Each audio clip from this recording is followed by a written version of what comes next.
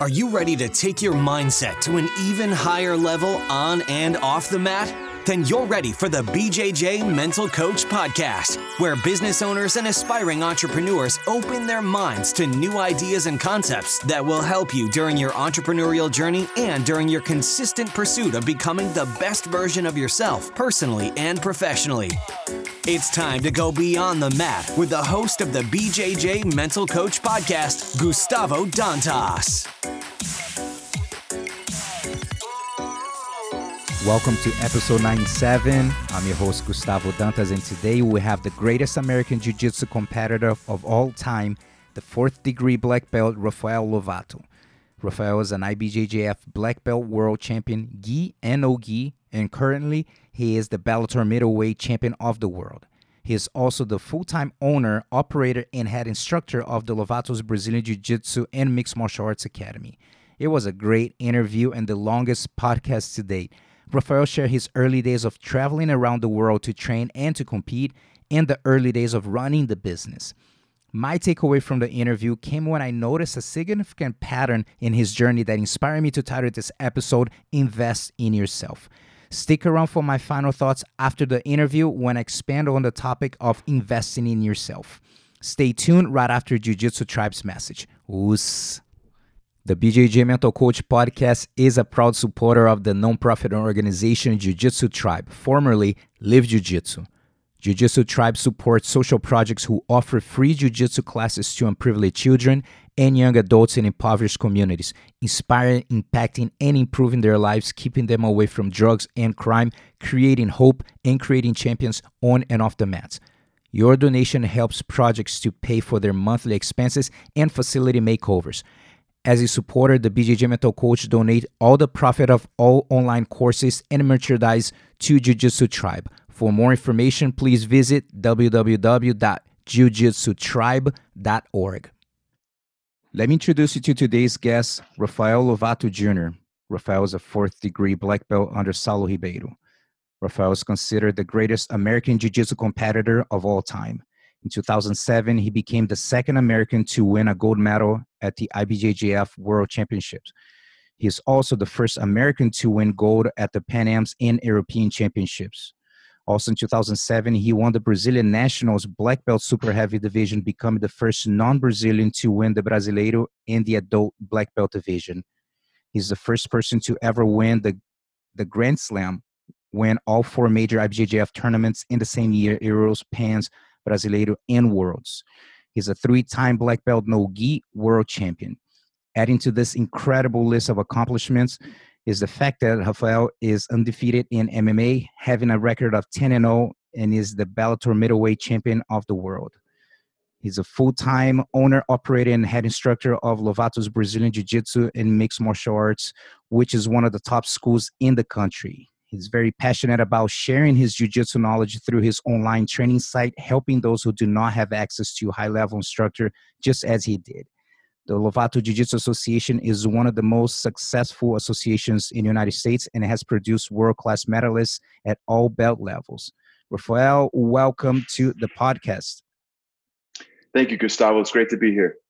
Man, that was a long introduction, and I was cutting things. We were like, man, we're gonna go here for like 3 pages, and just start saying that I'm so stoked to have you here. We've been trying to get this interview. You're supposed to be like my first one, and with you're busy, I'm busy, and all kinds of things. You fighting and running your business, and now what matters is we're doing this right now. But tell us, we're recording this in April of 2020, the madness of the coronavirus happening, because some people might be listening to this in 5 years from now, and I was saying like, oh yeah, I remember that. So how's the dynamic right now in your life? Well, first off, that's why my hair, my beard, everything is long and just like caveman style because of the quarantine. I'm very, very thankful that I have an amazing group of students. We are really coming together in an amazing way, very united, and the hit hasn't been that hard for me. We're staying strong, and I'm trying to serve my students in other avenues. Been doing live online classes and filming a bunch of content for them, asking questions, diving really deep into different topics that they have questions about. And it's given me an opportunity to connect with them even even deeper and even more individual, believe it or not, because I'm not in a classroom, trying to satisfy the whole mass of everybody. I'm getting a lot of individual questions and getting exactly what that person wants and needs, and just knocking that out, kind of all day long. And so far, so good. I mean, business wise, we're doing okay. Of course, I miss training. I miss the dynamic. I miss the energy exchange. And I'm also an active competitor still these days. And I had some competitions lined up and a bunch of seminars and, travel plans that had to get canceled. So that was tough. But, I'm just trying to stay as active as I can with some home workouts and little things I can do at the academy. And fortunately, the weather's getting nice now. So doing some walks and just trying to keep moving and breathing and just staying as positive as possible. Right on. So for people who don't know much about your history, can you tell us how martial arts came into your life? Yeah, well, I basically just grew up in martial arts. I don't remember the time that I first had an experience with martial arts, because my father is a lifetime martial artist. He basically had me moving and learning and training, ever since I could walk, ever since I can move. And so I'm so blessed to have grown up into the martial arts and really have had that in my life my whole life. And we've had a special journey together. He is well, when I was a child, he was very much locked into the JKD system, the Jeet Kune Do system, following Bruce Lee's footsteps. And he spent a lot of time with Richard Bustillo and Danny Inosanto, two of the greatest martial artists that I think ever existed. And I grew up training under them. And then, on that journey of constantly searching for, the best martial arts in the world and the ability to combine it into the ultimate self-defense system, he discovered Brazilian Jiu-Jitsu in the early 90s. And that was all she wrote. He fell in love with it. My dad, believe it or not, is a smaller guy. He's much smaller than me. And so, around that time, he was like 145, 150 pounds. And he really gravitated to the physics of jiu-jitsu, the technique, the leverage, and he fell in love with it. And he just dedicated everything to seeking out world-class Brazilian jiu-jitsu instruction and bringing that home here to Oklahoma, for our community and for his school that he had at the time. And I mean, that was it. He was traveling all over the country, and as I got a little older, it became easier for him to send me to travel so he could stay home and focus on the business. So by the time I was 15, 16 years old, I was traveling all around the country to California. I went to Florida for the Pan Ams at that time, and then I made my first trip to Brazil in 1999 when I was 16 years old, to compete in the World Championships. And that was kind of been the story of my life, is just traveling all around the world to learn, compete, train. Fast forward, and we became the first American father and son Brazilian Jiu-Jitsu black belts. And you already mentioned a lot of my competition results. So it's been quite the journey for sure. Absolutely. Now, you've been practicing a lot of different styles, but how do you feel jiu-jitsu relates to life? Oh man, well, there's so many different ways, and it's so beautiful because even to this day, there's different moments where I have like a realization of whatever I was going through in martial arts or my training was to help me with something in life. I mean, take for instance what we're going through right now. Um, uh, Definitely, you uh, you experience so many ups and downs and hardships In jiu-jitsu itself, I mean, it's a problem solving art. There's so many different things getting thrown at you um, in a match or day-to-day training, where you have to make decisions quickly. You have to deal with bad decisions, and you get put in tough positions, and learning how to stay positive and breathe and you know um, find your way through different tough spots, and that's just day to day. But then you look at it as a whole, the journey that you go on from a brand new white belt on into 8, 10, 12 years later getting your black belt. You're going to go through so many ups and downs. It's never just a smooth journey. There's a lot of hardships. You're going to get injured. You're going to have um, moments where you feel like things aren't clicking. You get frustrated. Negativity can sometimes take over, and you just really have to um, apply a lot of different little things that you learn in jiu-jitsu to help you get through the big journey of your black belt journey and just life in general. Not comparing yourself to others, staying positive, um, learning how to deal with temporary failures, understand that it is just a temporary failure, and learn from it. Collect the data and ask the right questions. I mean, I can go on and on and on. But one of the main things for me is just understanding that jiu-jitsu is a lifelong exploration. You're never going to stop learning. You're never going to stop growing. There's never a point where it's like, okay, I got it. I'm good. And just having that forever white belt mentality is something you can learn from everybody. And there's never a point where you're going to just say, okay, I got it. It doesn't matter if you're a multiple degree black belt, you can still learn something from that purple belt over there.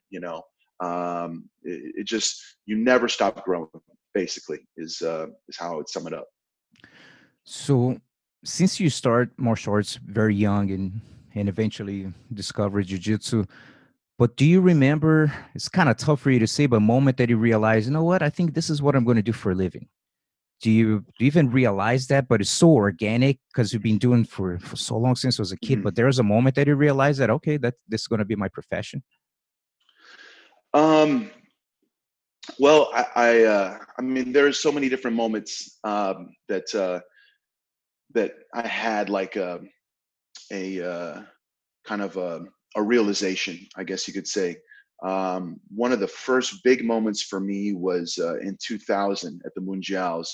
I was still competing in the juvenile division, and I had a great tournament that weekend. I had 8 matches in the juvenile division, uh, left with 2 medals. I reached the absolute finals for the juveniles. I didn't get a gold, but I did well, and I beat a lot of guys that would eventually become some of the best of my generation. And so I was feeling like, you know what, I can go a long way with this. I had my first little bit of confidence, and being able to travel to Brazil, a kid from Oklahoma, being able to go to Brazil and compete with the teenagers who had access to all these top black belts, and basically live jiu-jitsu, even more than me, and be that successful. I was like, okay, I think I can go somewhere with this. And then that same year is when BJ Penn, your former teammate, or still your teammate, he won the worlds that year, and he became the first American, first gringo to win the worlds. And I watched him do it, and I was like, man, you know what, that's going to be the thing that I do. I'm going to be the next one. I'm going to go all the way. That it was calling me. It was like, I want to be on that list with him. And so that was a very powerful moment for me. And I knew that, okay, at that moment, it's like becoming an American black belt world champion was a life goal. It was set in stone in my head, like that is going to happen. And then, fast forward a few years later, when I'm graduating high school and going to college, my father, he was very much, um, of course, every parent, I believe, wants something better for their children. And he had gone through a lot of hardships running and operating a martial arts school at that time. It was a much different landscape then. Brazilian Jiu-Jitsu was not well known. The popularity of mixed martial arts hadn't happened yet. And so it was still like kind of underground, and everyone's perception of martial arts was immediately karate, taekwondo. Still, the UFC hadn't become what it was yet today. And so, he was living his passion, but financially it wasn't anything special, and so for me, he wanted me to go to college. He wanted me to become, some sort of professional, like a doctor, a lawyer, accountant, like something like that, where I could make good money and really just not have to deal with owning and running a martial arts school. And so I'm going to college trying to make my parents happy and make them proud. But at this time, I'm like a seasoned brown belt, almost becoming ready for a black belt, and I'm right there to knocking on the door of wanting to achieve this dream, almost at the black belt level. And I am not enjoying school one bit. All I wanted to do was train and just live and breathe jiu-jitsu and competitions. And I mean, it was my passion. And I really knew that at that point, I had to go all in. Like, I couldn't look back and wonder what if. And so, I basically just had to sit my parents down and had that tough conversation. It was like, I got to do this. You love martial arts the same way I do. You know how I feel. School will always be there. Worst case scenario, I can always go back to school. But right now, I don't want to look back. I have my health. I'm young. I'm an athlete, and I got to go all in. And he was very understanding of it, and he agreed. And so I dropped out of school and just went all in. That same year, I moved to Brazil and actually stayed there for 4 months. And that's right when I first started training with Salo and Shanji Ribeiro. And it just changed the trajectory for me completely. And, a couple years later, I had, the most amazing year of my career up to that point. And so that was definitely a part of the turning point. But deep down, I always knew I was going to live martial arts forever. Like, I knew that was going to be something I did for the rest of my life. Maybe I didn't quite understand how I would be financially successful through that, because back then, jiu-jitsu, there wasn't a lot of money in it, and the worlds were still in Brazil. It hadn't moved to the US yet. All the breakthroughs of jiu-jitsu as a sport and a professional, the opportunities to be a professional competitor weren't there yet. But I just knew that I believed in it, and I believed in myself, and I had to go all in. And I'm very fortunate that everything worked out. And now, mixed martial arts and Brazilian jiu-jitsu is arguably the biggest sport in the world, our fastest growing biggest sport in the world. And I get to do what I love and travel and impact lives, and that's it. Yeah, this is something that maybe you have a lot of new practitioners that are listening to the podcast. And a few things that you said that they don't realize is that back then it wasn't like, oh, I'm doing a seminar every weekend. Yeah. There's not such a thing, or even branding, your name and merchandise and online courses. And man, when I look back, like, it's incredible what you're able to do with such a little resource.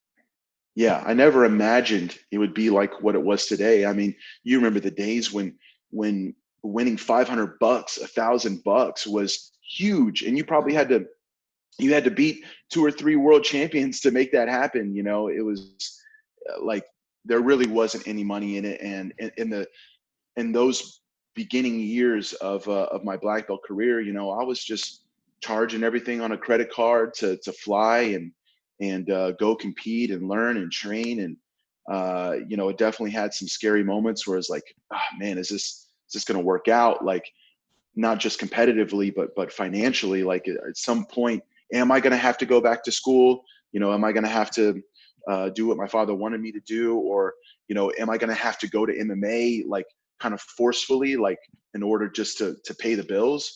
And at that time, I didn't want to. I felt something that I needed to really kind of represent the U.S. and non-Brazilians in the jiu-jitsu scene.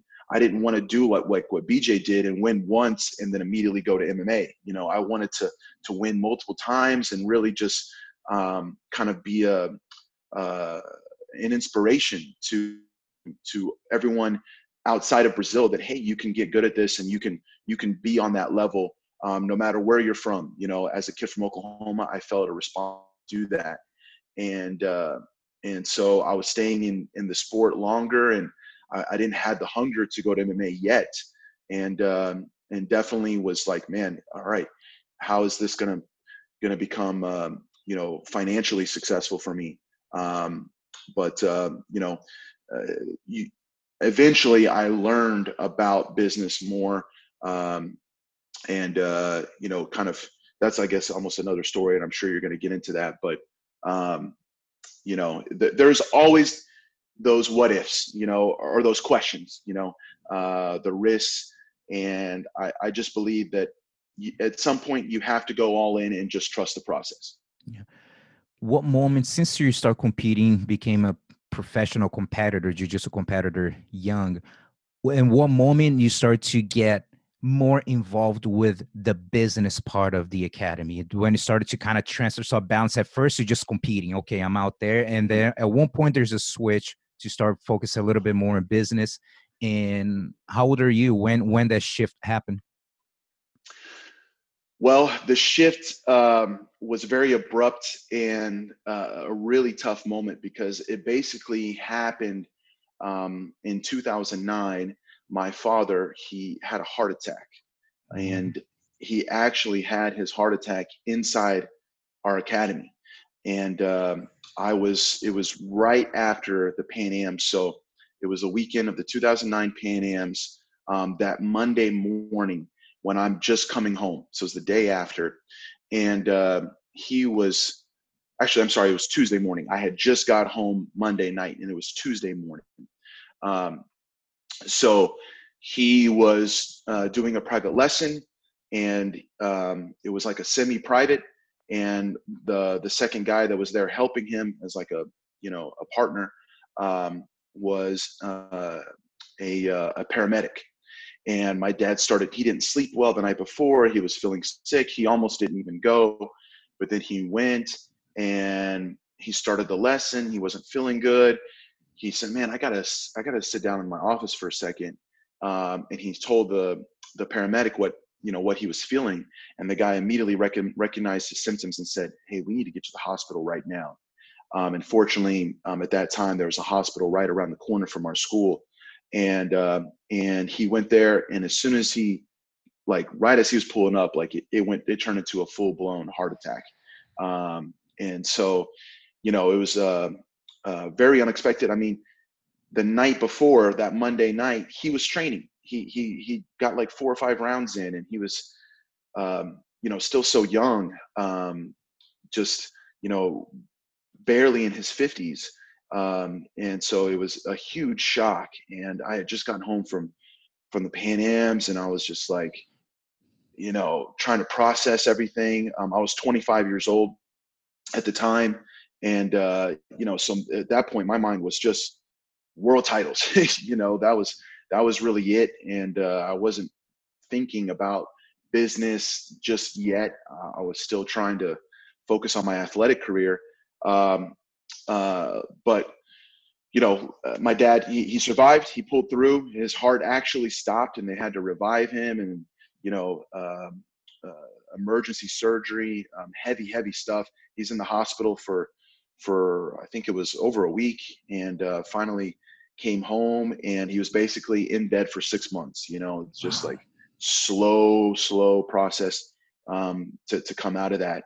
And so, there I was, just 25-year-old kid trying to win tournaments, and it was time for me to step up for the family and for our school. And basically I started running the academy, and I just talked with my dad, and he was a one-man show at that point. My father is a very hardworking, like his work ethic, his discipline is second to none. He's always been an excellent example for me to follow when it comes to just, you're not going to get anything in life without blood, sweat, and tears. Anything that you want, your dreams, it can happen, it's possible, but you have to sacrifice. You have to, be disciplined and give everything you have. And for him, it was almost to a fault, because he was,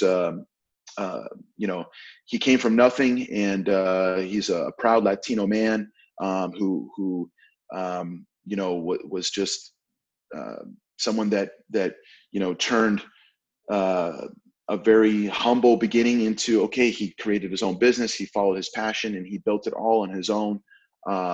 And so he was a one-man show. I mean, he taught all the classes basically. I did some of the advanced classes to help him out, but he literally did every other class.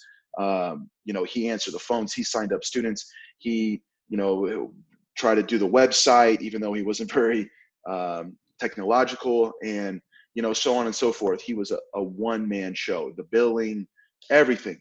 And so I step up, and I'm like, okay, trying to learn and understand everything that he was doing. And 100%, that was a big contribution to why he got sick. He was just so stressed, and he couldn't enjoy what he loved because he had to think about paying the bills and dealing with all of the small procedures and operations of the business, from answering the phone and doing the consultations and everything. He couldn't create his own schedule. He was a slave. He was a slave to his business, unfortunately. And that was a huge eye opener to me. It like, whoa, I woke up right then and there. Like, I went from 25 to 40 years old, just like that. And I was like, my God, my father literally almost died on the mat. He literally nearly worked himself to death. And he had no savings, no retirement, no, like, if I wasn't there, that 6 months while he was recovering from the business, we might have lost the business. He might have lost everything right then and there. And I was just like, man, that's not right. That's not right. He deserves, all the lives that he's changed and impacted, our history, everything that we've done. It's like, man, he deserves to be able to sit back and enjoy life and go to a beach or whatever he wants to do, and just be like, okay, I did it, and I'm successful. And so right then and there, I was like, all right, I realized that, I need to step up and help my family and take care of them, because I don't want to lose my father. And B, I don't want that for myself. I don't want to end up like that, 20, 30 years down the line. And so I said, okay, it's time to, it's time to learn about business. And so really that first year was just trying to get by, more or less, and keep the school alive. And then at the end of that year, my father, he started feeling better. He had 6 to 8 months, and it was like December, end of the year. And I had to have another tough conversation with my dad. And my mom was behind me, fortunately. And it was just like, 2010 is coming up, and he's like, okay, I'm feeling better. I want to get back in. Let's, give me the updates, and I'm ready to run my school again. And I'm like, Dad, well, slow down. We we can't do this again. Look at your health. Like, the school is fine. I've, kept it alive, and, maybe it's time for you to just sort of make your own schedule. Don't put everything on your shoulders. Let us step up. Let me step up. Let me do what I can. And let's do this. Let's try to do this together, but without you having to be so stressed. It's not all on you. And so that basically, was a really tough conversation. Imagine. Yeah, he's still only in his 50s, and he built it from the ground up. And, he's like, he didn't want to let go. He didn't want to let go. And, but basically he agreed to more or less semi-retire. And we worked out the specifics on, sort of how it would work, as far as him making what he needs to make, and then me, trying to build the school. And so in 2010, I was like, all right, here we go. I have a new mission. And I just, it's like martial arts. It's like, okay, when I connected with Salo and Shanji, it was like such a breakthrough for me, because I realized that if I'm going to become a black belt world champion, I need to be doing what black belt world champions are doing. I need to hear from them about what it takes, the mindset, how to train, all that sort of stuff. And so in 2010, I started hitting my first business seminars, marketing, martial arts school owner stuff. And I just started investing and going outside to learn and grow. And I immediately was blown away with how much there is to it, more than just teaching class. At that point, it was just like, okay, we have good jiu-jitsu. I teach good classes. Everyone should be knocking on our door, more or less. And, we had something. Like, obviously my dad had worked really hard to get it to a place where we could survive, but it was, we were basically somewhere from like, the students were paying anything from like $60 to like $99 a month for unlimited classes. You know what I mean? That's where we were when I took over, and we had just under 100 students on that sort of system. And so I started learning about marketing, online marketing, keywords and all these things. And I just really learned what marketing was and how it worked. And then I just learned about, the systems of the business. And inside of that, I also learned what our value was, and that it was okay to, be able to not just get by or make a living, but create an empire. That was okay. Like, and like I said, my motivation was to take care of my family, and make sure that I didn't go down that same road. And so I had a lot of tough realization moments, a lot of internal things that I had to overcome, and sort of kind of have breakthroughs, but we started growing and things started happening. And it took it's been 10 years now since that time. But we expanded the school 2 different times, where I took over the units next to us. And once I got that second unit, that was huge, because then we had 2 mat rooms. I could run simultaneous classes, building a staff, instructor training, learning sales processes, all the systems and things like that. It took 10 years to get to where I am today. And literally just a month ago, a little over a month ago, we had our grand opening for my dream academy, 10,000 square feet.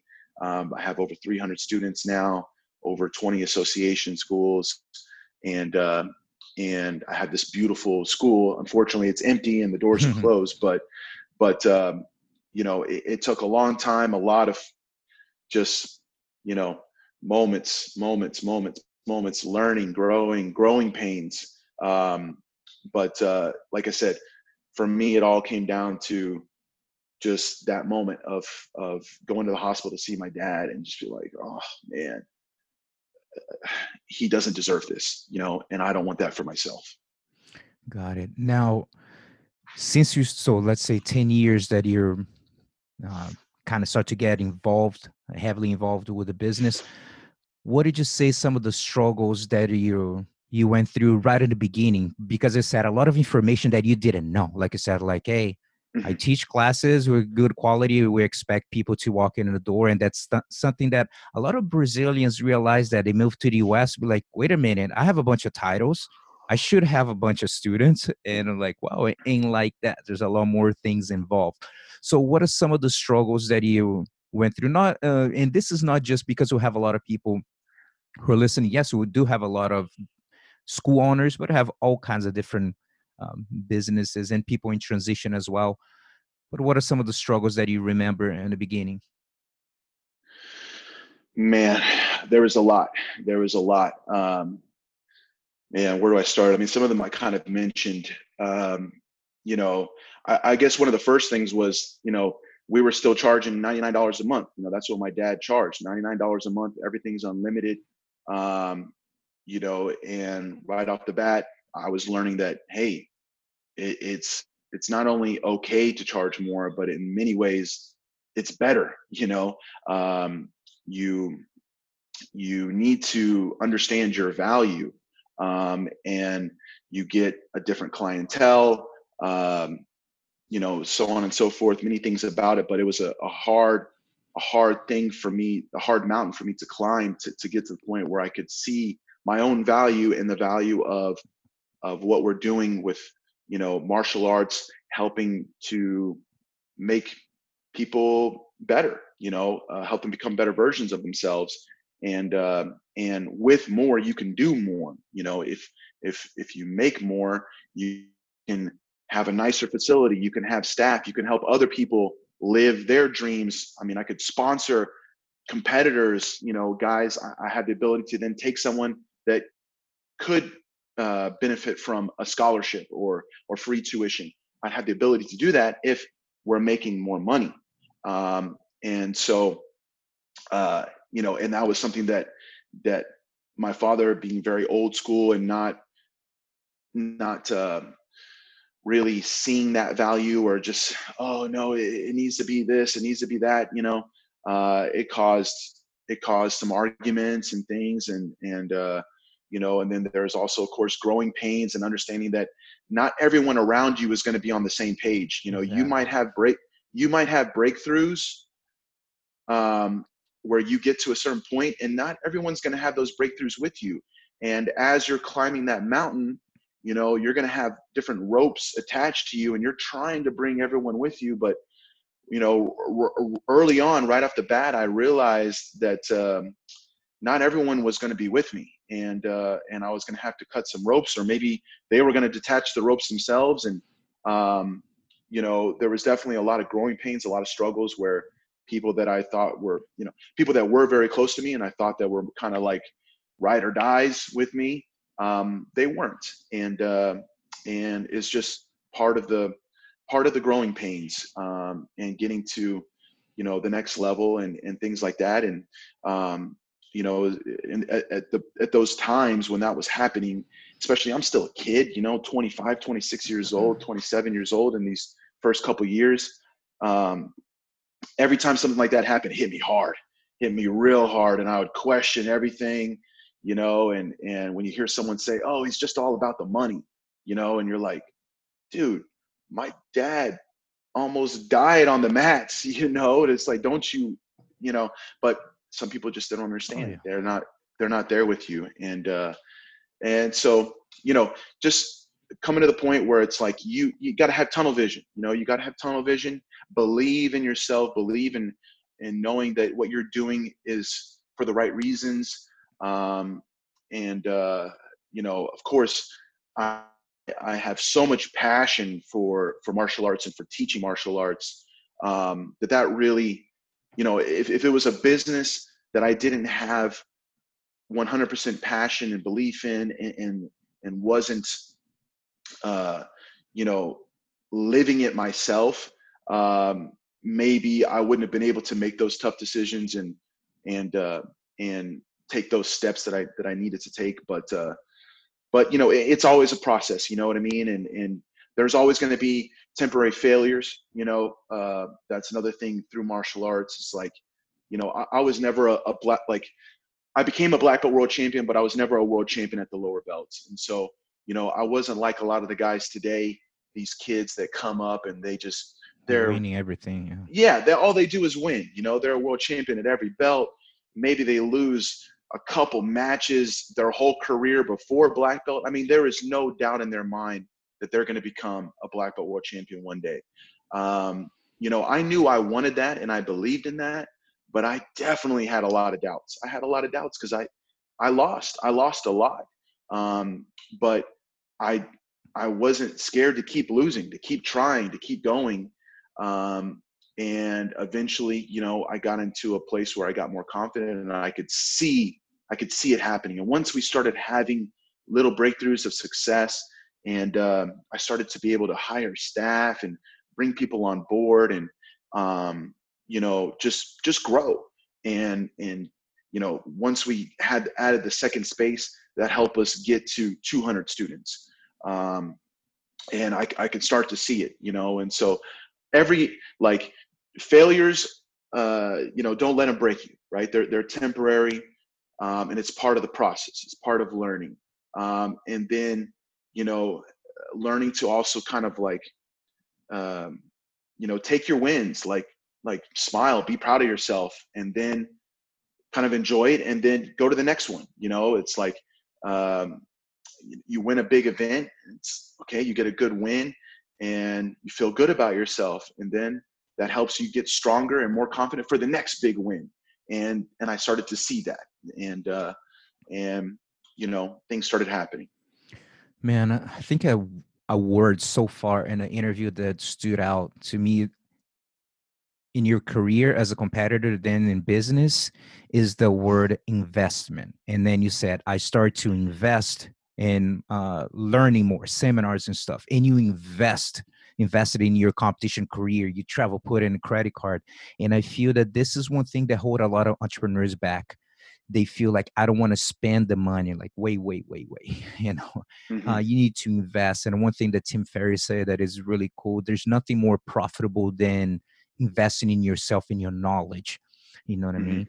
And and not only, and here's the thing, to invest, and there's another word right after, and execute what you're learning. Because how many people you know that go to seminars who've been sitting there with you and they're like, awesome information, great, I'm not going to do anything about it, but like, hey, I invested and I got the knowledge.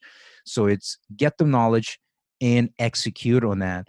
So what did you say for some entrepreneurs who kind of little skeptical about investing? And sometimes, or for I think I mentioned to people say like, man, I'm broke, invest your time.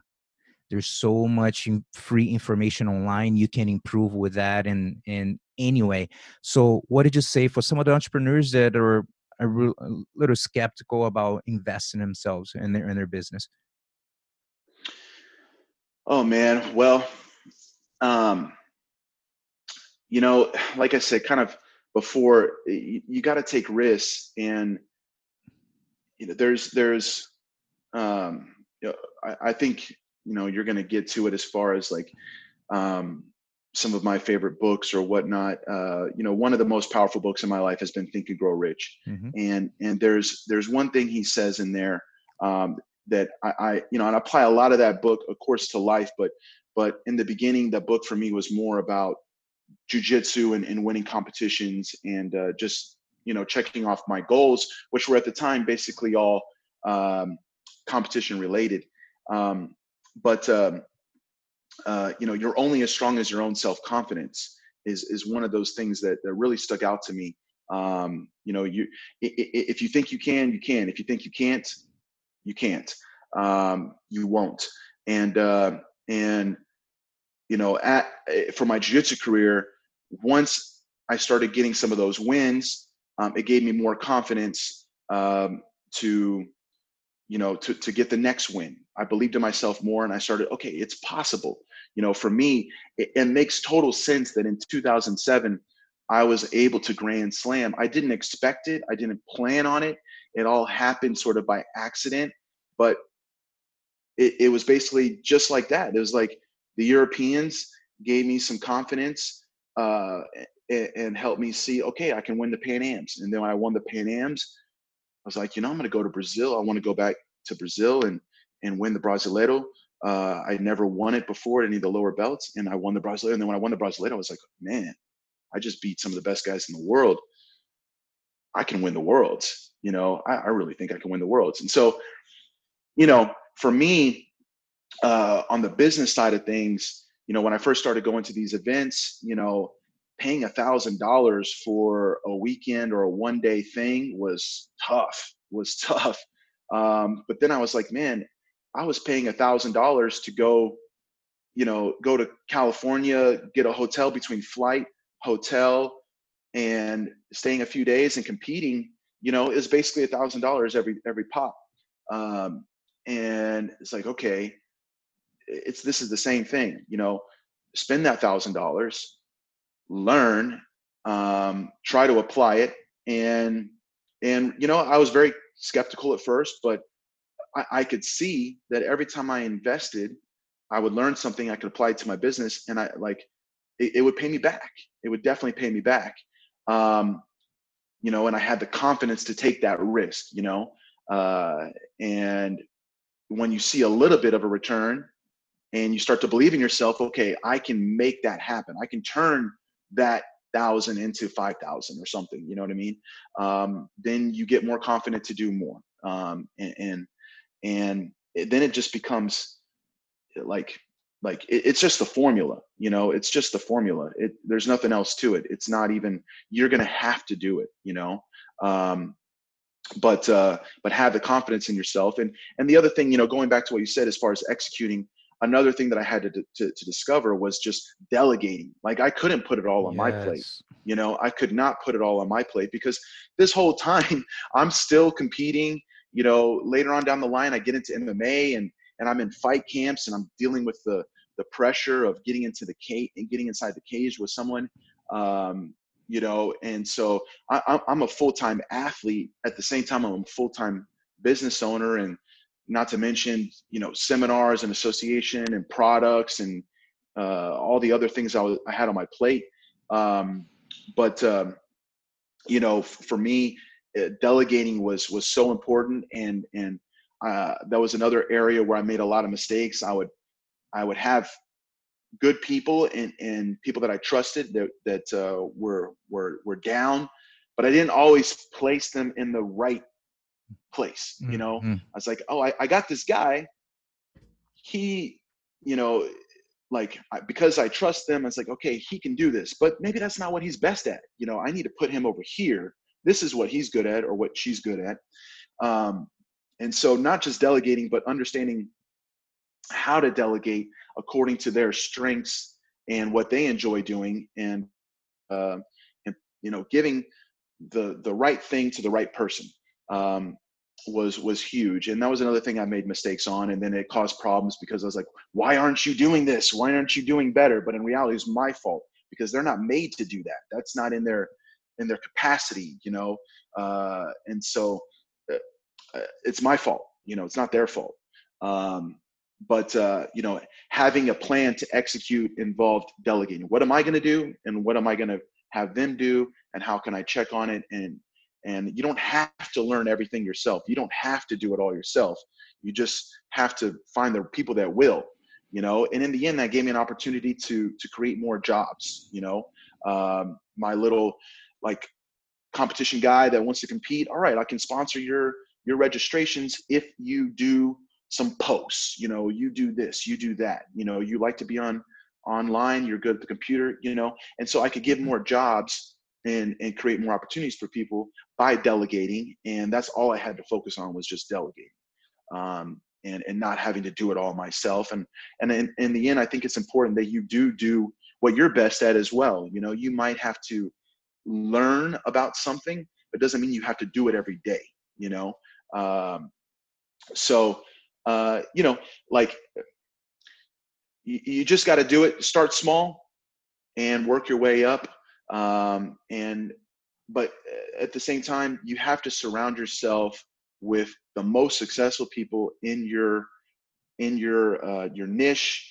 You know, surround yourself with the people that are passionate and living their passion, that gave everything, to live life on their terms. You know, that's what an entrepreneur is, and you just got to seek out those black belt world champions that are inside your, you know, your market, your niche, and learn from them, and just be around them, and it's going to rub off on you. It 100% will rub off on you, and it'll give you the confidence, because they're going to tell you that they did it. They took those risks, they invested in themselves, and so it's the blueprint, and you got to follow the steps. But you're never going to achieve anything great inside your comfort zone. And so taking that risk is getting out of your comfort zone, and it puts the pressure on you that you need. You know, you need that pressure. If you're not all in, you know, then don't complain about not getting those all in results. Yep. And one thing that you mentioned, I have mentioned in a few episodes before, for all the hardcore listeners who have listened to 97 episodes, so I don't feel like sound like a broken record, but I have mentioned some of the concepts of books and so forth that I read. And one of them, it was exactly what you said.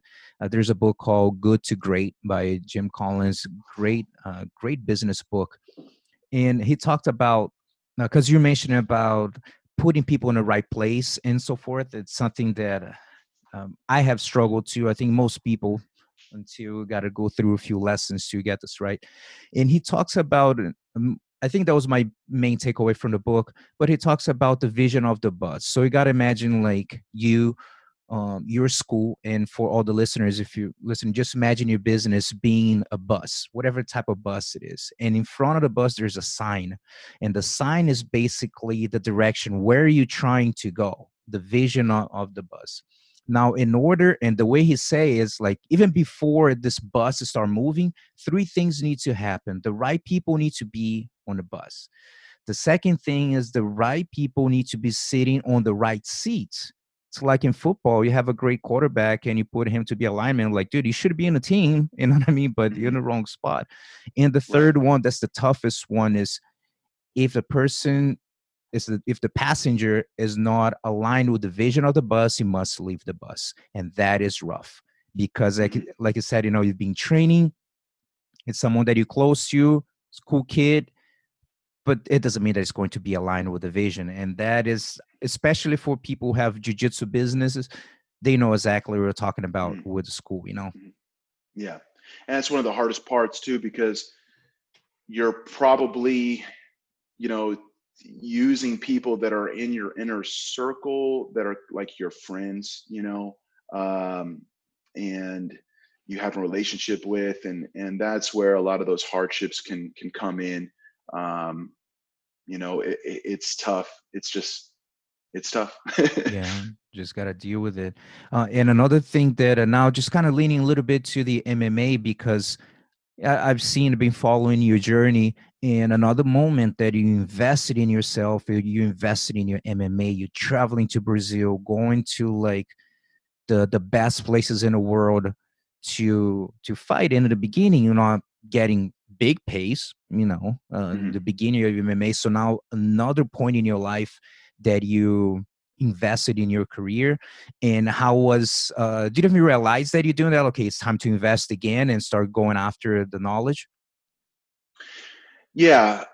You know, a lot of that was just kind of me, um, needing to fulfill my, I don't know, something that, you know, my life of martial arts, I felt the calling, like, how can I be a true martial artist if you know, I'm young, I'm healthy, I compete, I love to compete.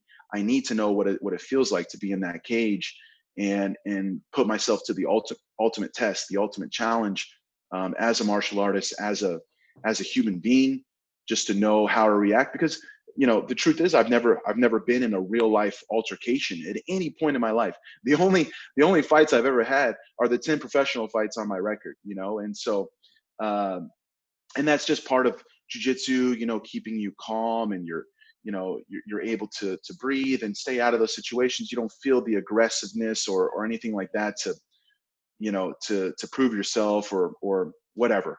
And so I had never been in a fight before, and like watching the early UFCs as a kid, and being inspired by so many amazing fighters and martial artists from a young age. I just knew that at some point I had to do that. I had to know what that felt like. And I also believed that my life of training, because there was me before jiu-jitsu, learning martial arts 100% only for self-defense, to protect myself and live the beauty of martial arts. And even when we first started learning Brazilian jiu-jitsu, we didn't know about the sport of Brazilian jiu-jitsu. We didn't know about tournaments and competitions that were happening in Brazil at that time. I had no idea about those. All I knew is that in order to have a complete martial arts, self-defense system, I needed to know how to defend myself on the ground, because we understood at that time that, you're going to clinch, and more than likely you're going to end up on the ground. You need to know what to do.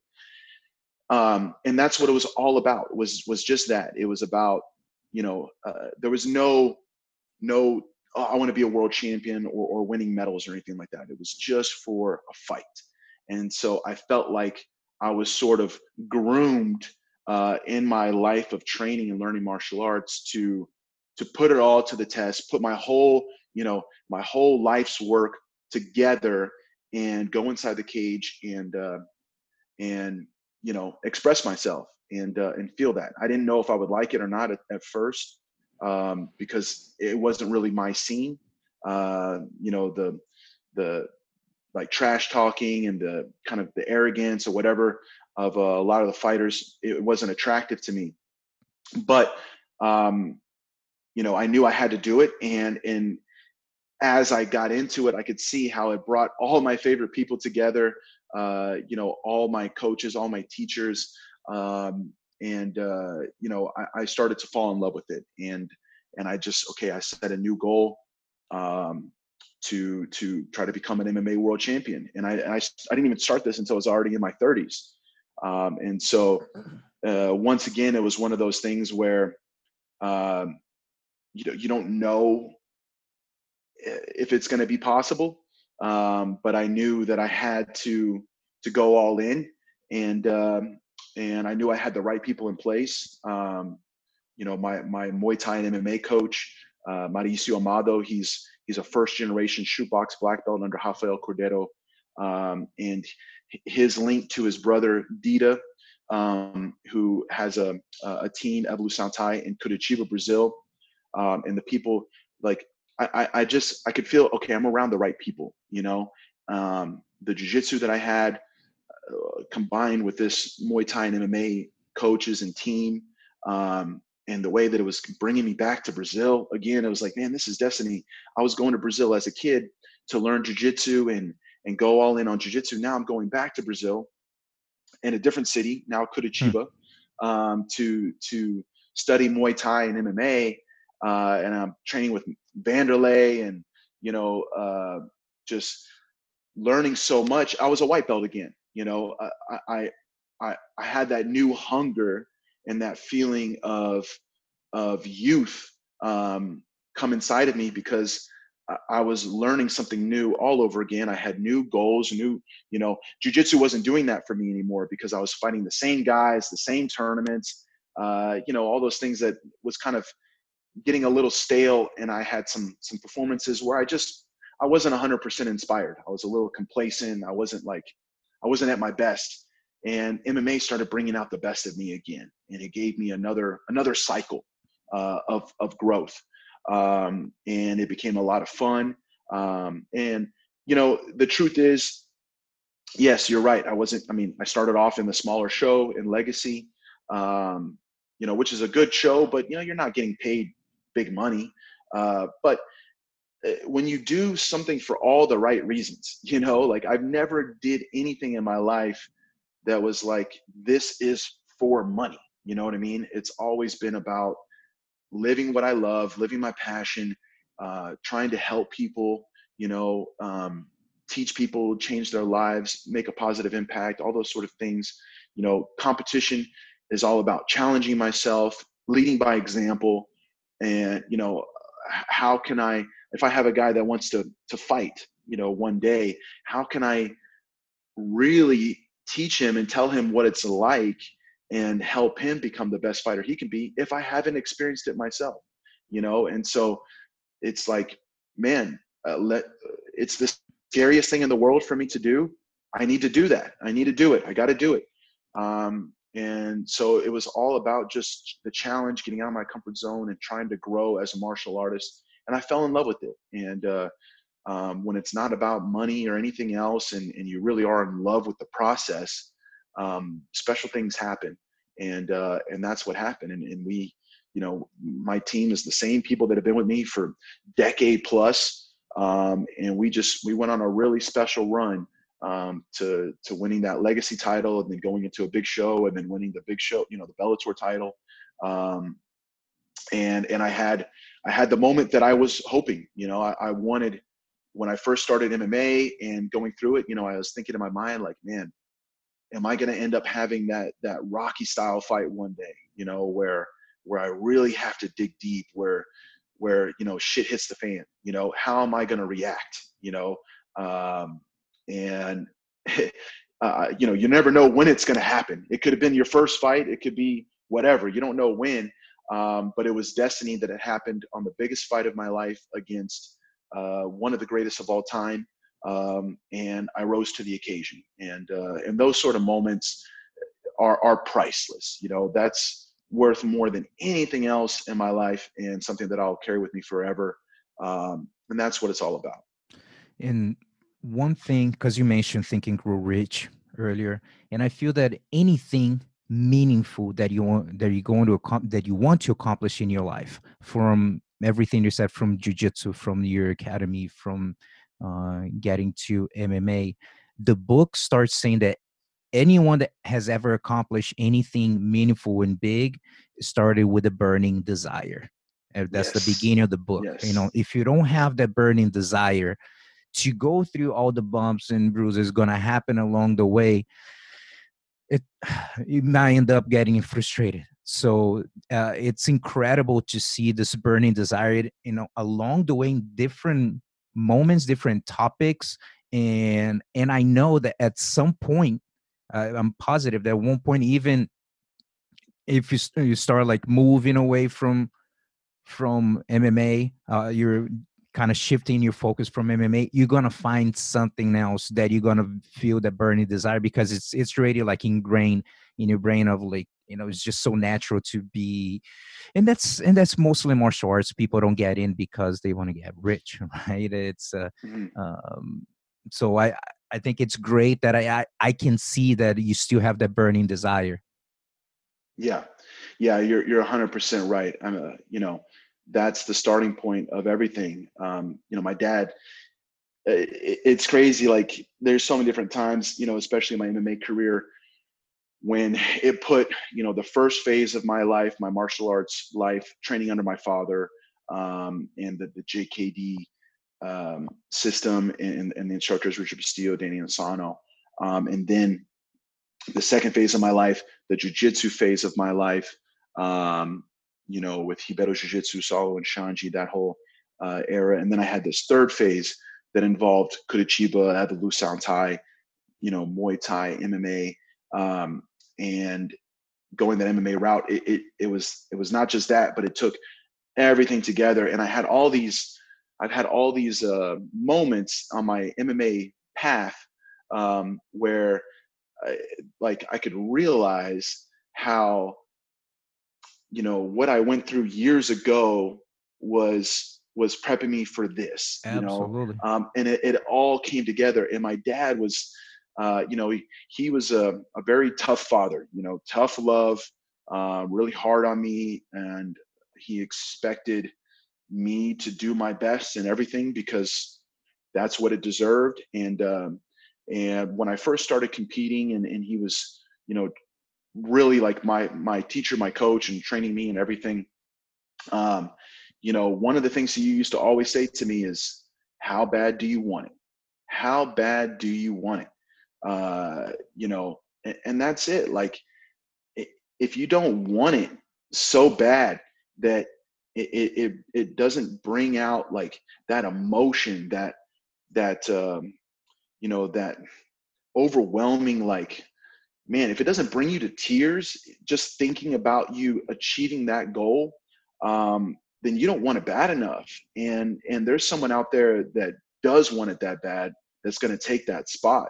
You feel it on a tournament, on the competitions. If you're not 100% there, if you're not in the zone, focused, you have a lackluster performance, and you can lose to someone that isn't as good as you, but they wanted it more than you. And I believe that for a lot of my success came because, one of the mental shifts that Salo helped me make was taking my journey coming from Oklahoma. These things that I could look at early on and be like, man, how am I gonna beat this Brazilian kid? I'm from Oklahoma. I don't have a black belt teaching me every day. You know what I mean? I'm just this American kid, like, whatever. I'm not that good. Like, you can kind of create your narrative and make it negative. And Salo helped me turn my negative into something that gave me strength. It's like, yeah, I'm from Oklahoma and I'm still going to beat you. I work that much harder. I have to sacrifice more because I have to travel. I have to run up my credit card or whatever I'm doing, and that's my strength.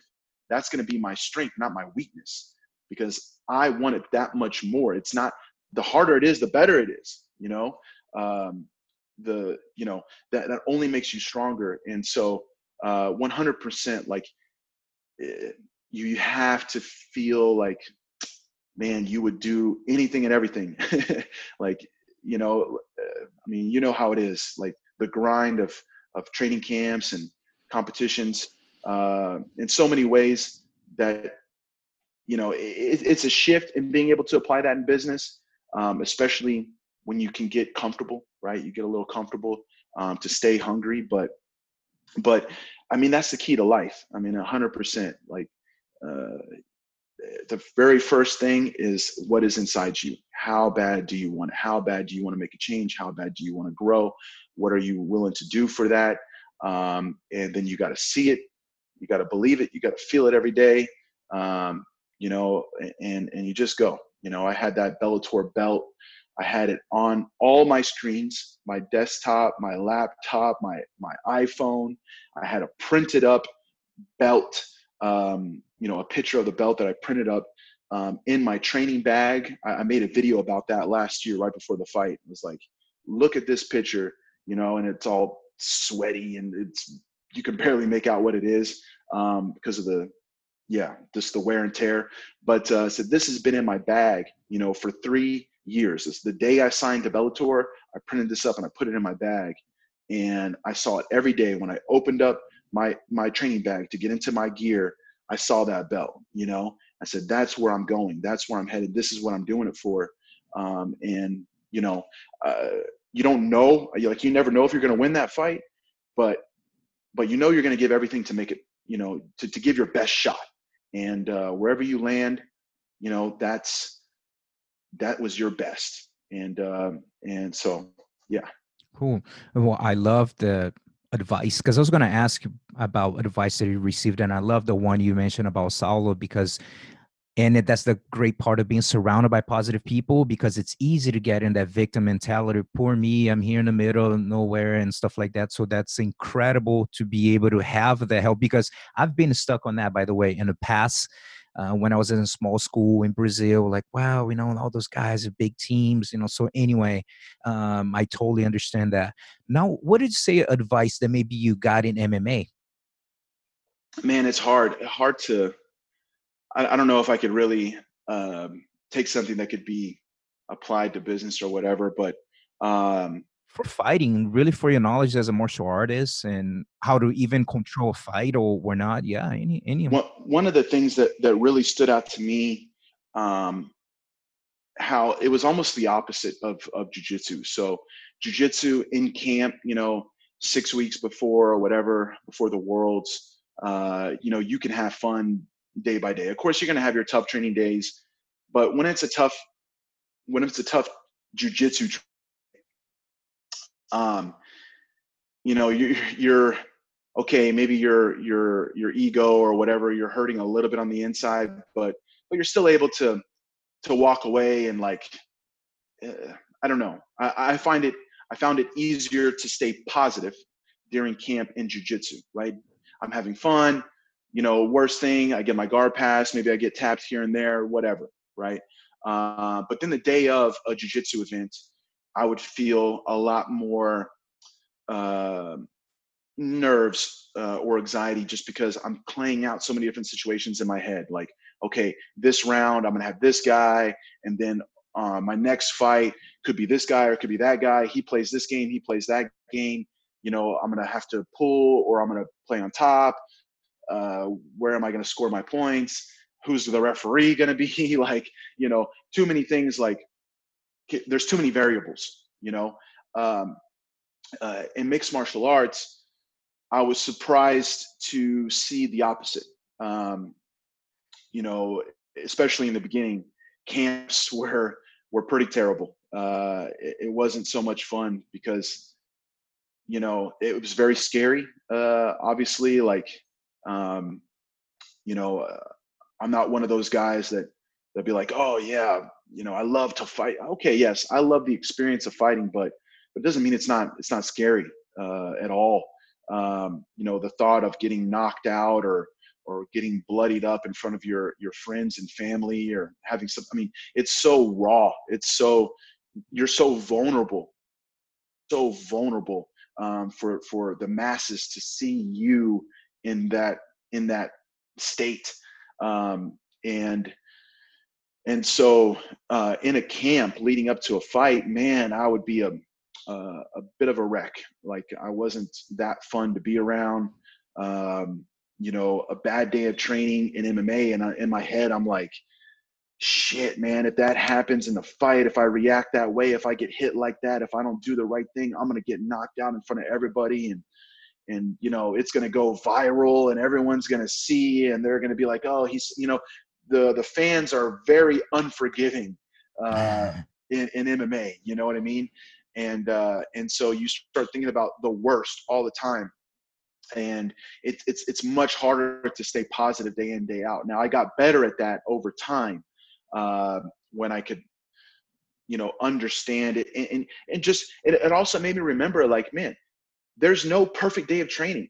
There is no such thing as a perfect day of training. And as a world champion black belt, it became hard for me to get beat up in training. Like, bottom line, like, I could train with many great black belts and never get tapped, or it would be just such a rare thing. Maybe, it didn't happen that much anymore. You have to line up my students and have them start in bad positions and do all these things in order to get pushed. And then there I am in this whole new sport, and man, everyone is giving me a hard time. You know what I mean? Like, everything was new, and it was scary. But then I was surprised to see that on the day of the fight, backstage, getting ready to walk out and everything, I was surprisingly calm, much more calm than what I would be if it was jiu-jitsu. And I think that was something that, that I learned to sort of hone in on over the years, becoming more in tune with your whys. Why am I here? Who am I? And that's one reason why I'm very happy that I didn't get into MMA in my 20s. I waited until I was my 30s, when I'm more mature. I have more competition experience under my belt. Even though it was a different sport, it was still competition at the highest level, and it helped me understand how to perform. And just like I said, who I was, what I was capable of. I had the right people around me. These are now people that have been with me since my early 20s, 10 plus years. And I can look around and say, these people give me strength. These are the right ones to be in my corner. They're my brothers. My father he was in my corner for all my fights, my father, and it helped me, like, it helped me do it right, from the very beginning. And so I could sit backstage and see them and look back on my whole journey and just be like, I was made for this. I was made for this. I've done everything I was supposed to do. I was disciplined. I did my 10-week camp and I did everything right, sacrifice, and then say, you know what? In jiu-jitsu, I could go out there and you can play it out so many different ways in your head. I'm going to do this. I'm going to do that. He might stall. He might not stall, whatever. We might go out of bounds. Is the referee going to make the right call? Is it going to be a decision? There's all these different variables. When you get locked in a cage, there's nothing else to think about but do or die. You just have to believe in your instincts. You have to trust your instincts, trust your training, and what's going to happen is what's going to happen. Of course, I have a strategy, but I can't overplay it. And so I don't overthink it in my head when it comes to MMA. I just go. You just go, and the tunnel vision of MMA is incredible. I think you've had a couple fights before in your life. In jiu-jitsu, you can be very aware of what's happening around. You hear this person, you're looking at the referee. In MMA, it's like it's just me and that guy, and that's it. And I figured out even better how to transform. Another thing that Saulo taught me for competition, you can't be your normal you, the normal you that has doubts, that can be, a nice, kind, giving, you know what I mean? Like, your normal you, you have to learn how to transform into your superhuman version of you, the one that has no doubts, the one that will not hesitate, the one that will go for the kill when he feels it, the one that doesn't break, the one that doesn't overthink, the one that trusts every movement that you make. And sometimes in jiu-jitsu, I felt like I would kind of overthink things. And yeah, you play too much of the chess game instead of just pohada, just go. And in MMA, it brought that out of me. And I never, like I said, never been in a fight. I never think about hurting anybody. Even when I sign the contract and I know I'm going to fight somebody, I don't think about I want to hurt that person. I just think about, performance and being at my best. And so, on the day of, like, I have to kind of become someone different. I have to try to hurt them. And that sounds bad, but it's just transforming into a different. You have to transform. Mm-hmm. There's your normal you, and then there's the you that performs. And I could breathe better and stay calm backstage. And when I got inside that cage, I was,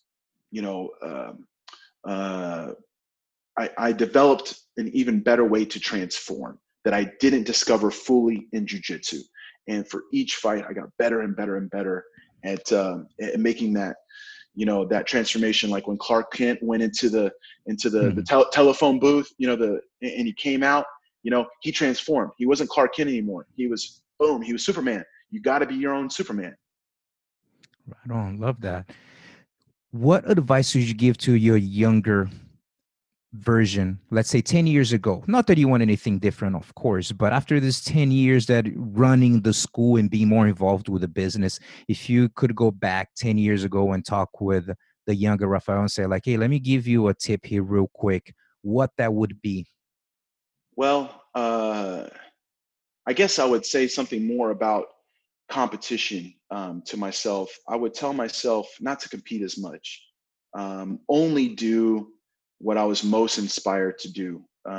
That's what MMA taught me. Um, like how to be at my best every time. How to have a camp and uh, really have a focused mission. Sometimes in jiu-jitsu, I was competing at many events all the time just because all right, I'm healthy, I'm in shape, why not? But I wasn't always 100% inspired, and I would have some lackluster performances here and there. And I would have a lot on my plate. I was running the school and doing a lot of things, and I would jump into some events that really didn't do anything for me, for my career. I was already established, and so I was doing them because it was fun, but at the same time, maybe I wasn't really that inspired for it, and I just felt like I should, or I have to, and I would have toned that down a bit, and only try to focus on the major events or super fights or things like that I was really 100% inspired for, and not put pressure on myself to do it just because my students are doing it or It's expected from you or yeah, whatever. yeah. Because like I said, I learned through MMA. A typical jiu-jitsu camp would maybe be 4 6 weeks at the most. 6 weeks is kind of like for the Worlds or ADCC. I'd have a 6 week camp. MMA, I'm having 8 to 10 week camps.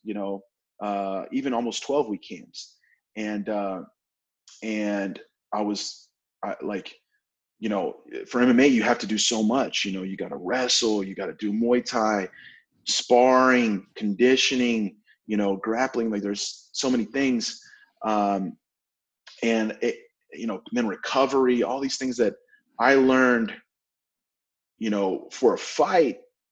Like I'm not leaving any stone unturned because I don't want to get hurt, and going back to jujitsu, I could see that maybe I could have made my camps even better. I could have made my camps better. I could have did, I had a little bit of a better routine, and you know, try to give myself more time with that focus instead of, sometimes you compete so often you don't even end up with a camp. You don't have a camp. I just competed a month ago, and I took a few days off to recover from that. I trained 2 to 3 weeks, and then it's the week of again. And so maybe I shouldn't have did that event and had just a full 8 week camp for a jiu-jitsu event. I don't know, things like that. I think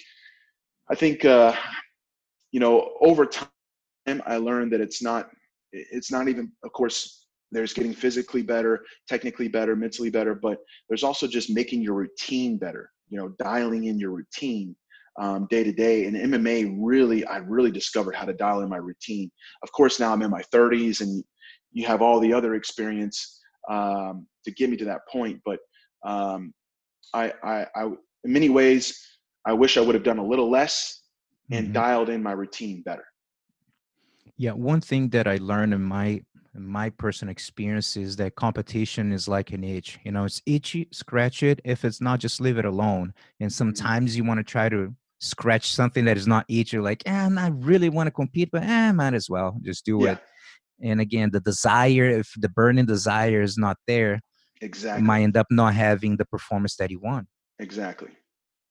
Yeah. So, what did you say? It's a book that you read that made an impact on you. You talk about Think and Grow Rich. Any other book that stand out that you can recommend? Oh man, there's a lot I like. Outliers is a good one. Mm-hmm. Um, Talent is overrated. Um, Failing forward. The obstacle is the way.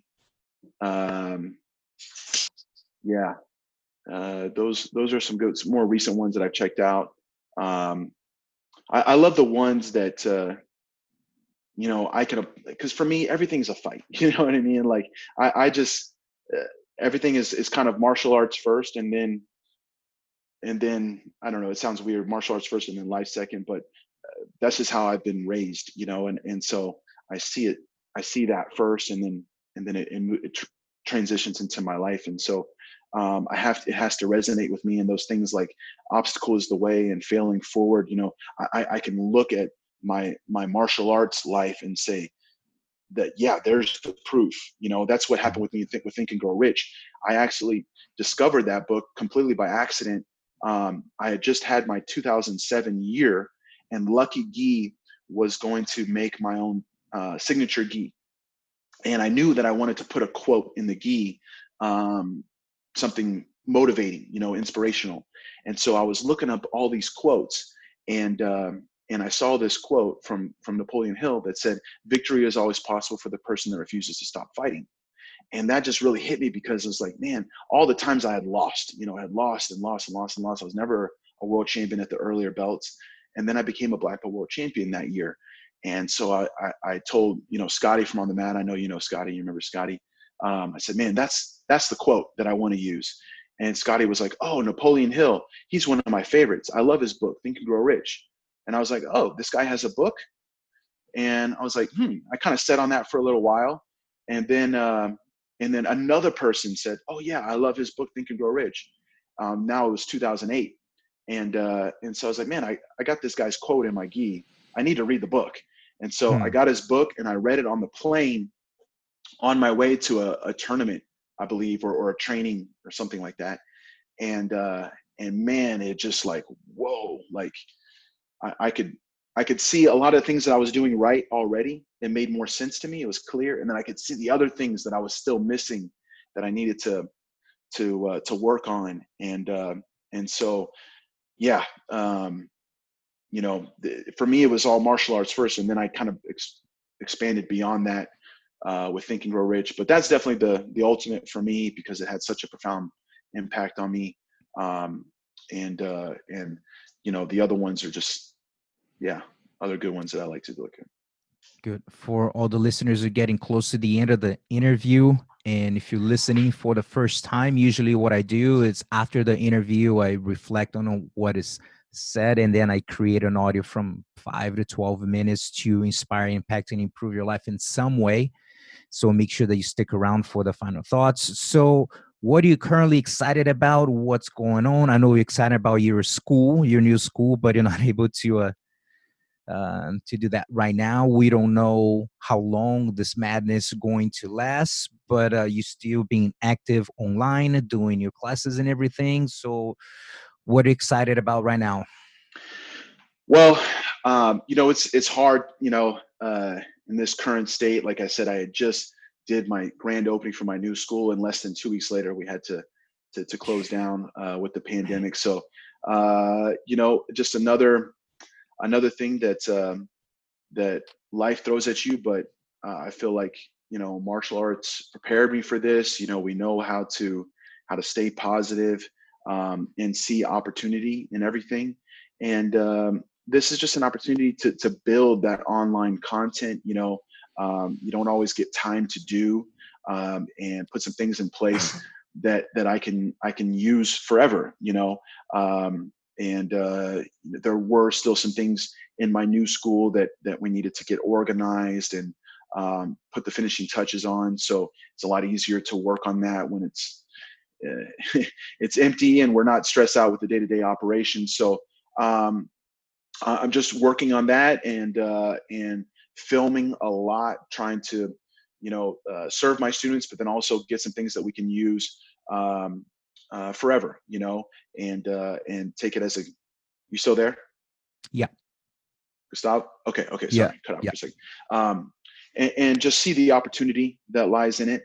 But what I'm excited about 100% is opening the doors back up, and taking my school to the next level, and filling it up once again. And we're in a better location now, a better side of town, and I'm excited to really get into that area of the community and impact those people. I'm really focused on families, My goal is if the parent brings their child in to start their children on martial arts, at some point they're going to jump in and try it too.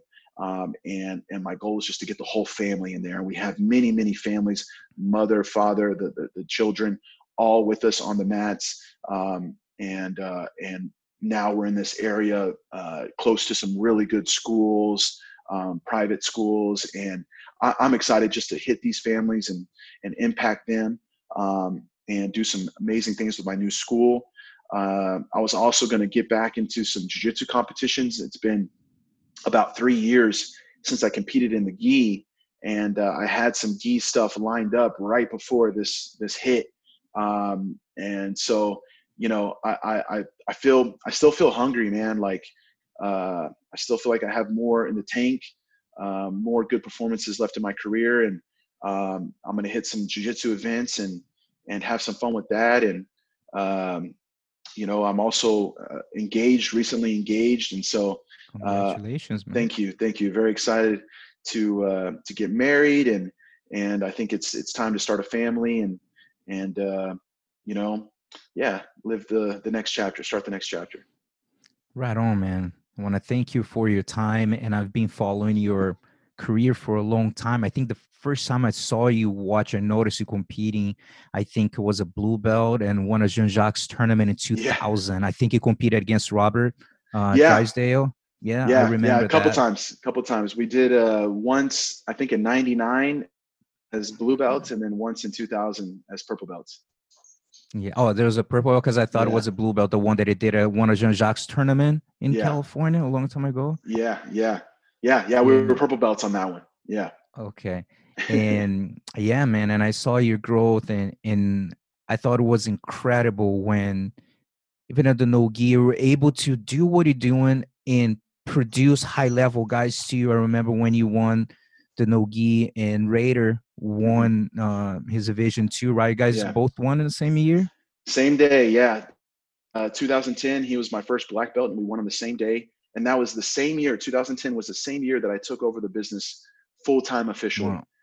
And that was a big moment for me, because it was like, man, I had some people telling me like, dude, what are you doing? Like, just keep focused on winning world titles, and it's going to be hard for you to balance both out. And I went all in and winning that world title that year while running the school and doing it with a student as well. Yeah, it was incredible.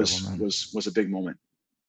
Yeah, absolutely. And everything you accomplish. I know that you're recently, for all the listeners, if you didn't have a chance to listen, I listened to your interview with Joe Rogan, which was awesome, that you talk more, explain why you moving away from MMA at this point. And I didn't want to bring it up because you already talk a lot about it. So I highly recommend people want to know more about that transition in your life to check out that interview. That was awesome. And that's it, man. Thank you so much for your time. Thank you, Gustavo. Hey, man, I feel the same way. I've been watching your work for a long time as well. And much respect to you. You're an OG from back in the days. And, you produced a lot of great guys that I've had my eyes on, and my guys fought your guys before. And I know, every time they got matched up with one of your guys, it was going to be an all-out war. And so much respect to you, and congrats on the success of your podcast. Sorry it took so long. Okay. But hey, we made it happen, and we had a good time. All right. So thank you so much. And for all the listeners, stick around for my final thoughts. Oos. Thanks, brother. Let me share with you my final thoughts from the interview with the 4th degree black belt, Rafael Lovato. If you're listening just to the final thoughts on Instagram at Gustavo Dantas BJJ, Rafael is considered the greatest American Jiu-Jitsu competitor of all time. He is the first person ever to win the Grand Slam, win all 4 major IBJJF tournaments in the same year: Euros, Pan, Brasileiro, and Worlds. Rafael is undefeated in MMA, having a record of 10-0, and is the Bellator middleweight champion of the world. Rafael is the full-time owner, operator, and head instructor of Lovato's Brazilian Jiu-Jitsu and Mixed Martial Arts Academy. It was a great interview, the longest podcast to date. Rafael shared his early days of traveling around the world to compete and to train. He also shared his struggles of stepping up for the family when his father had health issues and his burning desire to keep accepting challenges in his life. My takeaway from the interview came when I noticed a significant pattern in his journey. From the early days back in 2000, competing as a juvenile in Brazil to winning IBJJF world titles in gi and no gi, he got out of his comfort zone and chose to invest in his knowledge and his career. When he stepped up to run the family's business, he didn't know anything about business. He chose to go out of his comfort zone and invested in his knowledge through books, seminars, anything that could help him to become successful in business as well. In the most recent chapter of his life, he decided to become an MMA champion as well. With a beginner's mind attitude, again, he chose to invest in his knowledge and started traveling to Curitiba, Brazil to train at one of the most famous MMA teams in the world, the Shootbox. Shootbox has produced some of the best fighters ever, like Anderson Silva, Vanderlei Silva, Murilo Ninja, Mauricio Shogun, among others. He chose to go out of his comfort zone, and as a result, he became the Bellator middleweight world champion. The pattern is evident. When he has the burning desire to pursue a goal, he commits 100%, goes out of his comfort zone, and invests in himself, which inspired me to title this episode, Invest in Yourself. If you already have been listening to the podcast for a little while, you know that sometimes I share with you audios from incredibly successful people. And today, you're going to listen to a message from Warren Buffett on Evan Carmichael's YouTube channel. Buffett is considered one of the most successful investors in the world and has a net worth of almost $80 billion as of April of 2020, making him the fourth wealthiest person in the world. After his message, Evan shares excellent content with you on the topic of investing in yourself. Check it out. Generally speaking, investing in yourself is the best thing you can do. Anything that improves your own talents. Like, nobody can take it away from you. They can run up huge deficits and the dollar can become worth far less. You can have all kinds of things happen. But if you've got talent yourself and you've maximized your talent, you've got a terrific asset. And so that doesn't mean everybody should go to college, but it does mean that any way you find to improve, communication skills are enormously important. I mean, I took a Dale Carnegie course that I paid $100 for, and it was worth a college degree. At least I thought it was. Maybe this interview will convince people otherwise. No, not at all.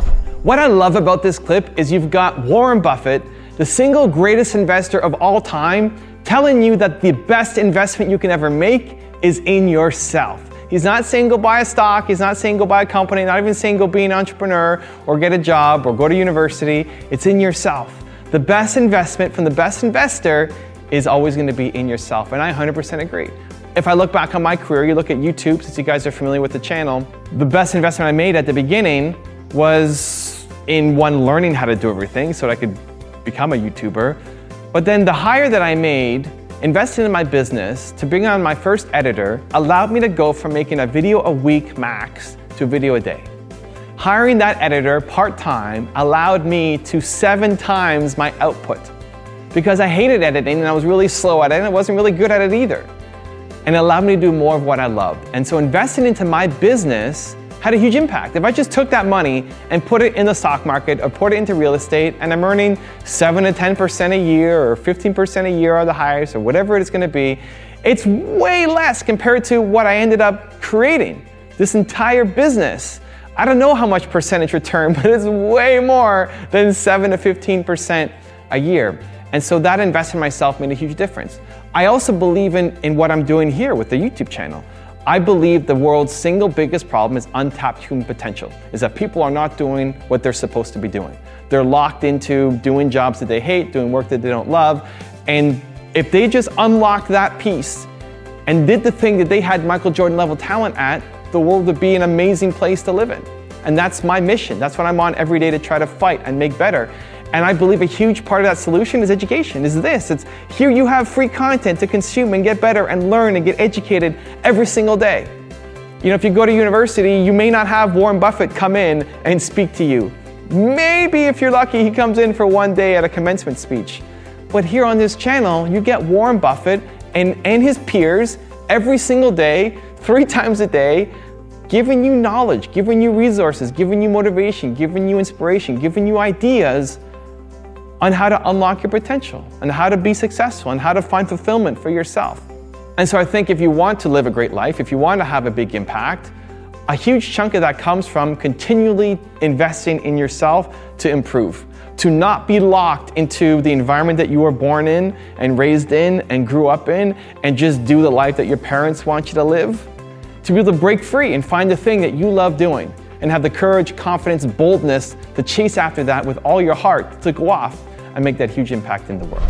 I hope you enjoyed the audio, and when you have a chance, check out Evan Carmichael's channel. Do so because you'll find great content. With that said, I'm going to ask you the same question Evan asked on his channel. What is the single greatest investment in yourself that you have ever made? And most importantly, what opportunities present itself because of this investment you made? Personally, besides Jiu-Jitsu, an investment that popped up in my mind was learning another language, in my case, English. When I was 17 years old, I told my mom that I was interested in learning English because I was curious to know what people were saying in songs and movies. Since my mother at that moment was a corporate secretary, she knew a lot of other corporate secretaries and they were always watching each other's back and exchanging favors. Long story short, her friend got me a scholarship to study English for free, 3 hours per week. All I had to do was to invest my time and keep my grades up. That's it. I did this course for 7 years, and because of it, you're listening to this podcast today. What skills are you committed to developing? If you noticed, I never said what skills are you interested in developing. I said committed. There's a quote that says something like this: when you're interested in something, you do only when it's convenient. When you are committed, you do whatever it takes to accomplish your goal. Maybe you can say, Gustavo, I'm broke, man. I got no money to invest. If you are committed and you don't have money, invest your time. Google what you like to learn, and most likely someone's offering some free content. It's a great start. That is how I started my podcast. 2 years ago, I didn't know anything about it. I Googled and I found a free course on how to start a podcast on the website eofire.com. Stands for Entrepreneurs on Fire. I was committed to it, and 3 weeks later, I released my first episode, and 96 episodes later, you're listening to this interview today. To wrap up, I'm going to share with you a quote from one of my favorite public speakers, Les Brown. Quote, "You need to make a commitment, and once you make it, then life will give you some answers." Unquote. O's. We're glad you were able to join us for this episode of the BJJ Mental Coach Podcast, but the lesson doesn't end here. Watch the videos and download the audio of the 10 mental mistakes BJJ competitors make and how to avoid them for free when you subscribe to the BJJMentalCoach.com. Don't miss the chance to find out what might be holding you back from being your best self on and off the mat. That's the BJJMentalCoach.com.